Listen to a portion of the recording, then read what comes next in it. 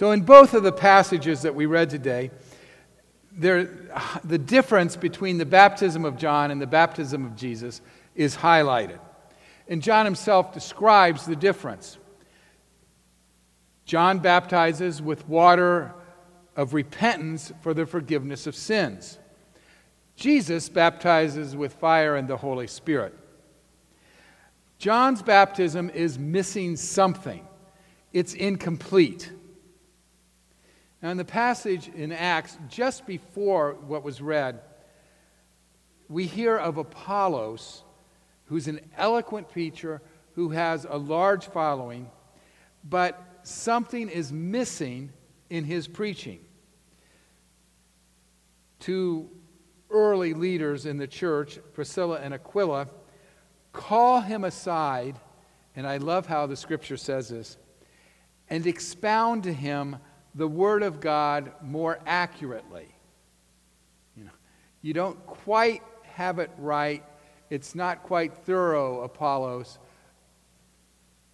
Gently, they say, here's what the Word of God is more accurately. John's baptism and Apollos' preaching are good as far as they go, but they don't go far enough. They're not complete. And we encounter things as good as far as they go frequently. Susan might urge me to clean the house on Saturday, and I'll say, sure. And I shake the rugs, and that's all I do. And she comes to me and says, John, that was good as far as it went, but you didn't go far enough. You didn't vacuum, you didn't dust.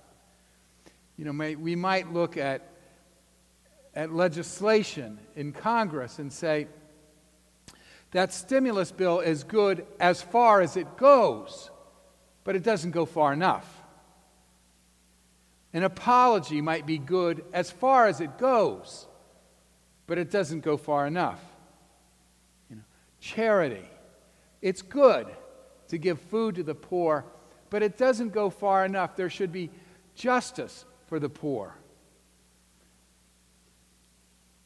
Voting is good as far as it goes for citizenship.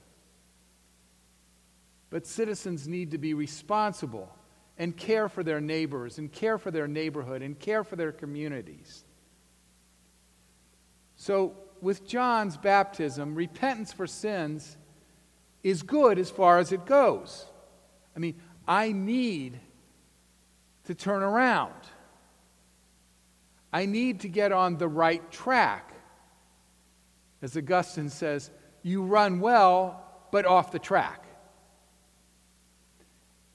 I need to reorient my life. Now, the problem with John's baptism is that it leaves me on my own. I can rely only on myself. I'm left with my inadequacy. I know that I fall short. And what can I do about it? Repenting doesn't always work. I feel guilty. I feel shame. Sometimes repentance for the forgiveness of sins actually makes me feel worse.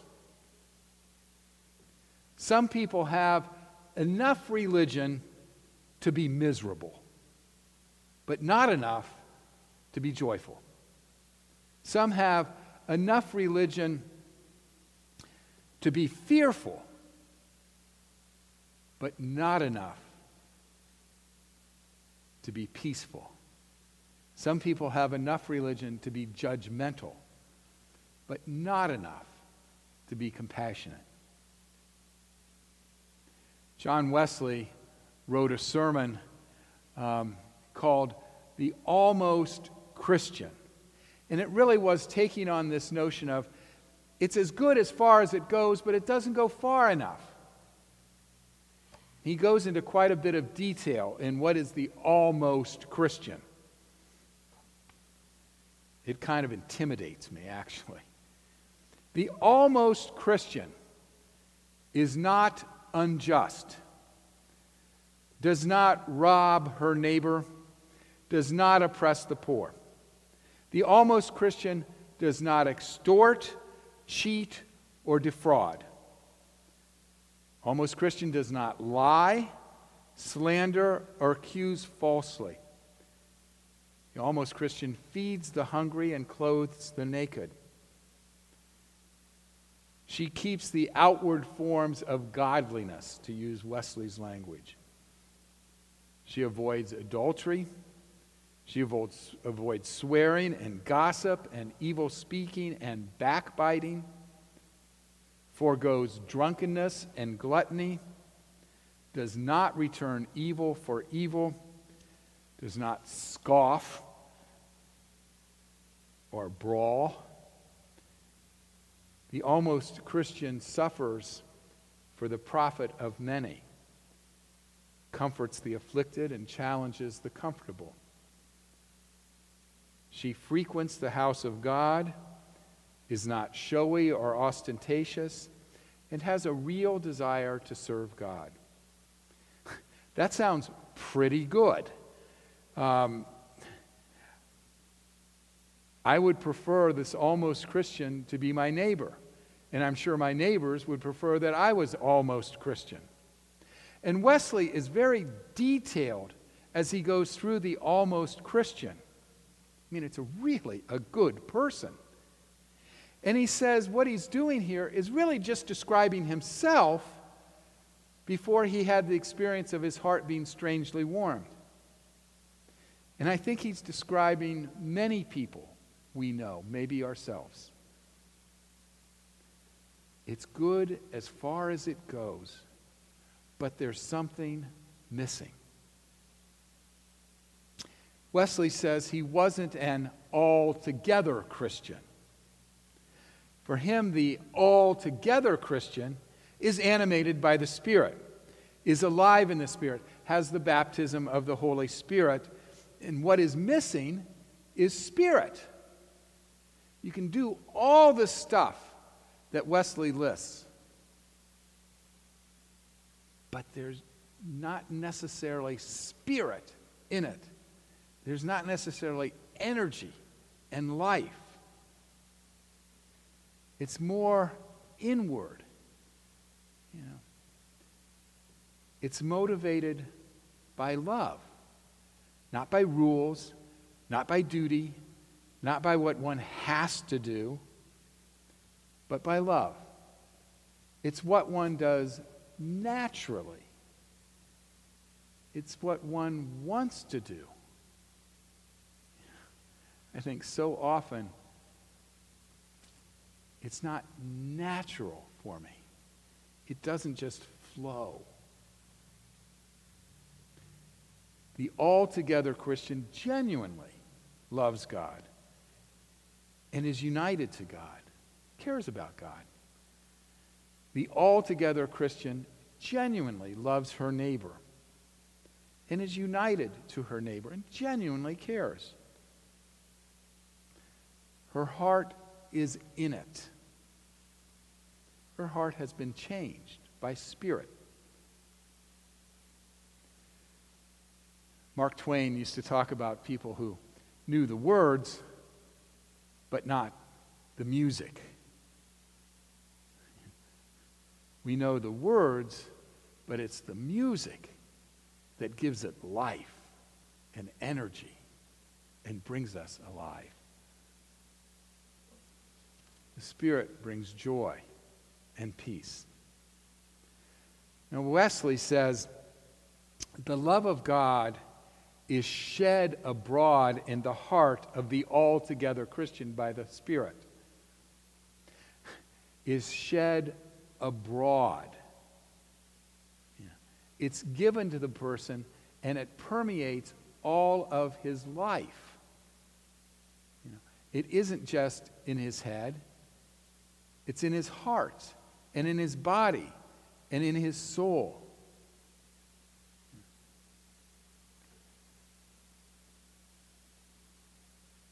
Love of God, love for God. They think of God first. They think of neighbor first. Love is what is present in their relationships. Now, the phrase love of God can have one of two meanings, and it can be both. It's not just love for God, my love of God. It's also God's love for me. And Wesley says that's what's shed abroad in one's heart. God's love for me. The altogether Christian knows God's love for her and feels God's love for her. It's shed abroad throughout her life. The altogether Christian knows God's love for her neighbor. It's shed abroad through her life. As I was working on this sermon, thinking about love and me and God, I thought of 4 stages of love. The first stage is I love me for my sake. I think about myself. I think about myself primarily. My neighbor and others and God are not really issues. I love me for my sake. The second love is love God for my sake. How can God help me? What can I get out of God? How can I use God? How can I manipulate God for my ends? The third love is love God for God's sake. Think of God first. What does God want? What does God care about? And the fourth is, and this might be the hardest, is love me for God's sake. Have you ever given somebody a present and they don't seem to care? You know, your joy in giving is incomplete until that person accepts what you're giving them. You know, as the Supreme sang years ago, unrequited love's a bore. Love me for God's sake. Bring joy to God by loving me, myself. Letting God's love be shed abroad in my heart. You know, what attracted me to Christianity was the joy that I experienced in an altogether Christian. I was doing good work. I was being a good guy. This person was doing the same stuff, but he had a joy in his life. And I asked him, you know, why are you joyful? And he talked about the Spirit. And I thought, I want that. Who doesn't want to have joy? Who doesn't want to have peace? Who doesn't want their life completed? And I realized what was missing, what was making me an almost Christian but not an altogether Christian, was the Spirit. And that's what's missing in John's baptism. So how do you receive it? How do you receive the Spirit? Well, the sermon's gone on long enough, but the first step is to know something's missing. Sometimes people think they've got it all together, and maybe they do. But many of us know that there's something missing. And acknowledge that something's missing. And then to ask for what's missing. If we don't know what's missing, we won't ask for it, and we won't be open for it. The almost Christian and the altogether Christian. The almost Christian is partially alive. But you know, when you're partially alive, part of you isn't. And the altogether Christian is fully alive, fully joyful, fully loving, fully compassionate. Think of your life as a jigsaw puzzle. And you put the puzzle together, and you're really doing a good job at it. And you get to the end, and there's a piece missing. God, that's frustrating. There's a piece missing, and you look everywhere, and you can't find the missing piece. And you ask for help, and somebody comes along and helps you look and says, here's the missing piece. And they put it in, and your picture is complete. God comes along and says, here's the piece that's missing. Here. Put it in your life. Receive it. And now the picture of your life is complete. Richard Rohr writes a lot about baptism. And when he writes about the baptism that we heard about in Mark's gospel, where the heavens open and say, this is my beloved Son, with whom I am well pleased. Rohr calls that the look of love. That God has looked upon Jesus and loved him. He says that in life we have that experience where someone looks on us in love. And it changes our life, knowing that we've been seen in love. It could be a lover who looks at us that way. It could be a parent. It could be a child. It could be a grandparent. It could be a minister. It could be a teacher. But we've gotten the look of love, and it stays with us for our life. Because we know we've been loved, and that memory stays with us. That's what happens to the altogether Christian. The picture is complete. They've been looked on with love. May we be open to God's completing our puzzle.